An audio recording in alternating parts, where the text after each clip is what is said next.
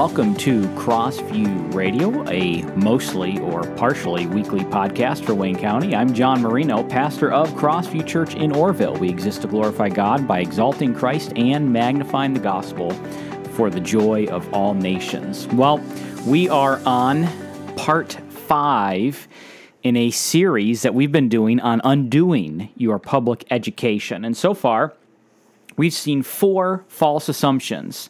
The first one is that knowledge is neutral. The next one is that our problem is ignorance.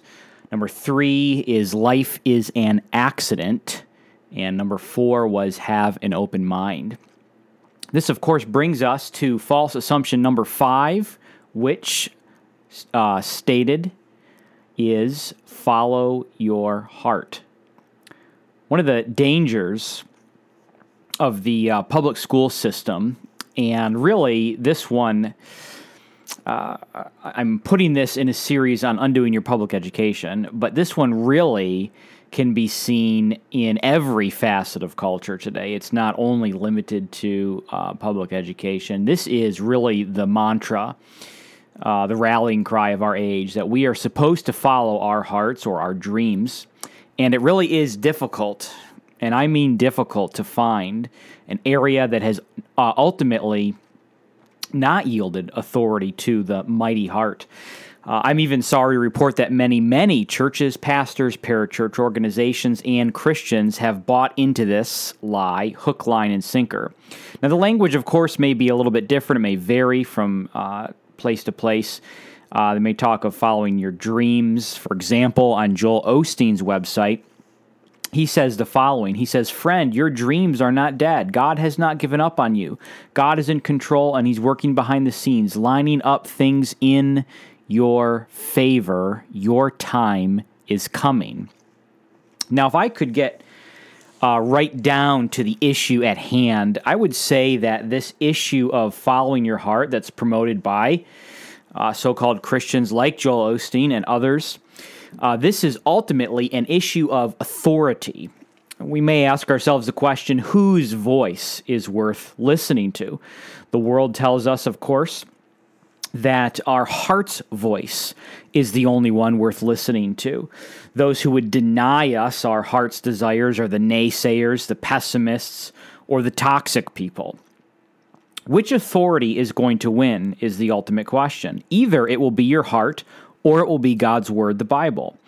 Throughout your life, there is going to be a million conflicts between your heart and the Bible. And in each of these little moments, you're going to have to make a decision. Either you will side with your heart and disobey the authority of the Bible, or you will side with Scripture and disobey the authority of your heart. Those who advocate that you follow your heart are telling you to get into a certain kind of habit, and that is the habit of denying Scripture. And once you get into this habit, it is very, very hard to get out of it. The man who is, for instance, addicted to pornography has been in the habit of following his heart, and his heart has led him down a path that is in direct contradiction to Scripture. It's also particularly destructive in his life and his marriage. The woman who is constantly worrying and anxious is in the habit of following her heart. And her heart has led her down a path that is in direct contradiction to Scripture as well. It is also particularly destructive in her life and in her marriage. The child who throws a temper tantrum in the grocery store checkout lane because she can't have a Kit Kat bar is in the habit of following her heart as well, and this too leads her down a dangerous path. This is why the book of Proverbs, in Proverbs 22:15, says that folly is bound up in the heart of a child, but the rod of discipline drives it far from him. Undisciplined children with foolish hearts grow up to be undisciplined adults with foolish hearts. Though by that time, the tire tracks have worn down the road so far that it's all but impossible to get the 4x4 off the road. You've developed a lifelong habit that is going to be particularly hard to break. Better to pay early on than to pay later with interest. This is why you have to break your child's will, and you have to do it early on in their lives. Even if teachers can't see the folly in the statement, follow your heart, mothers with 2-year-olds can. That's all mothers of 2-year-olds do, all day long is tell their kids not to follow their hearts. Wash, rinse, repeat. A lack of self-control when they're young leads to a lack of self-control when they're grown up.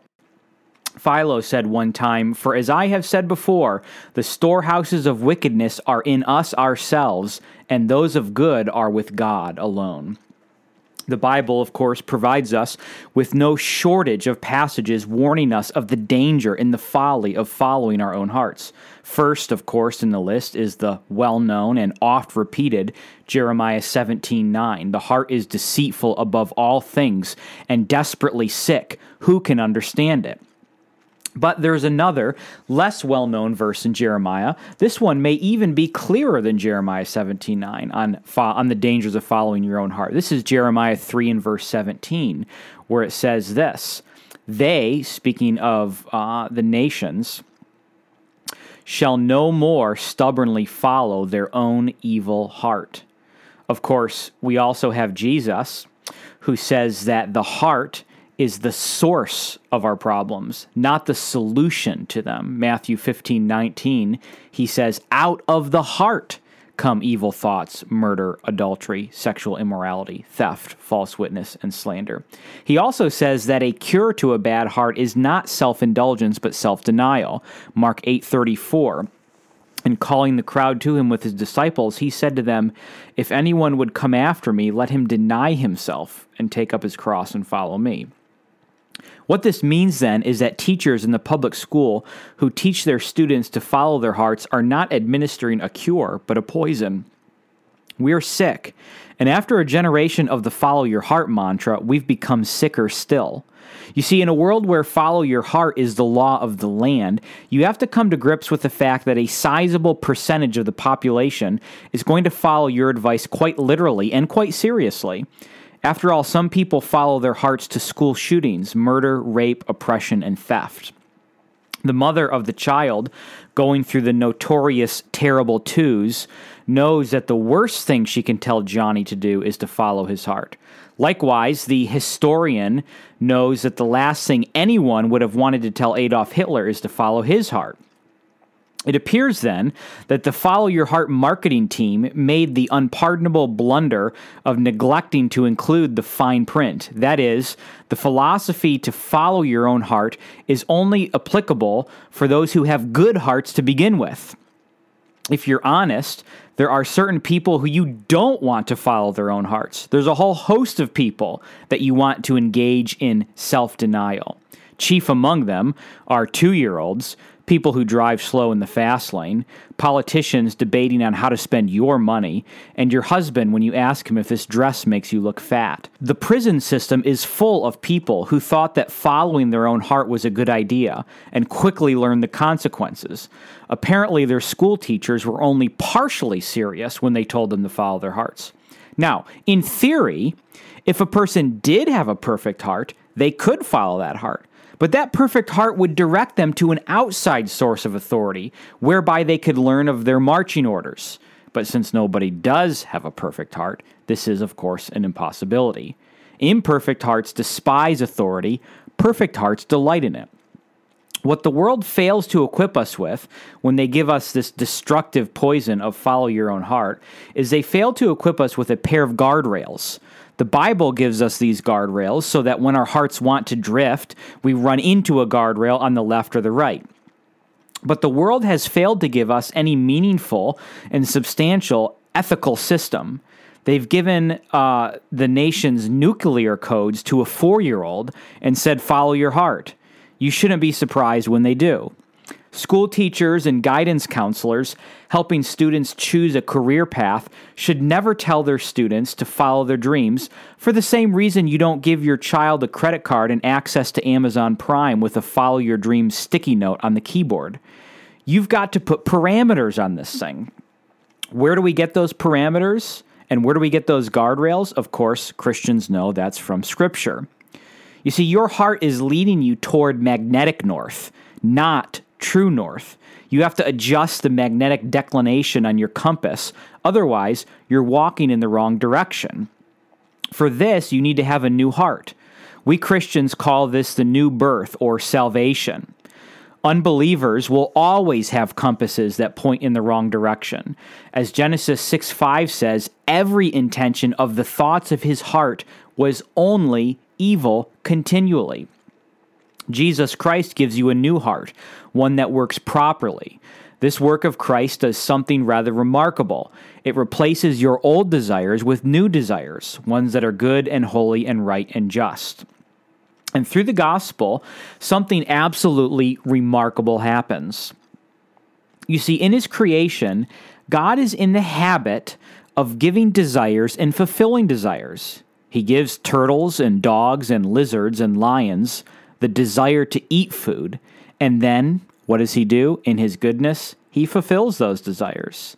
He gives us humans the desire for companionship, for sex, for good music, and then he, in his kindness, fulfills those desires. And he also, in his kindness, takes away the bad desires from us.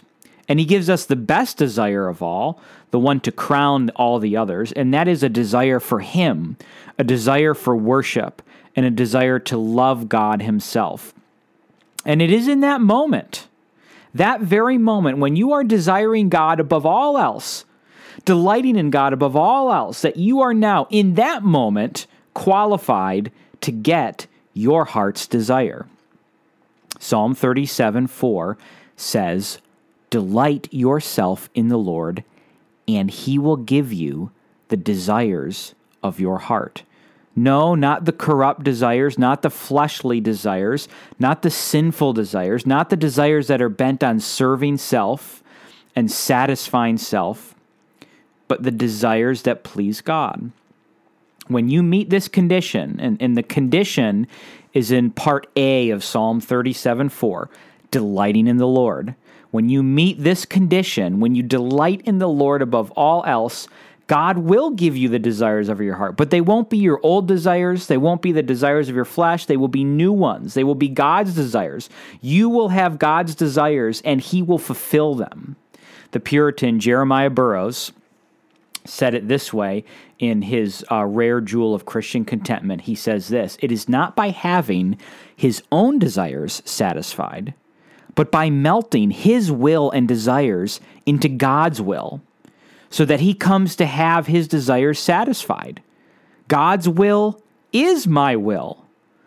When the soul can make over its will to God, it must needs then have contentment." Thanks for listening to Crossview Radio. I'm John Marino, pastor of Crossview Church in Orville. We meet Sundays at 10 a.m. To find out more about Crossview Church, visit us online at crossvieworville.com.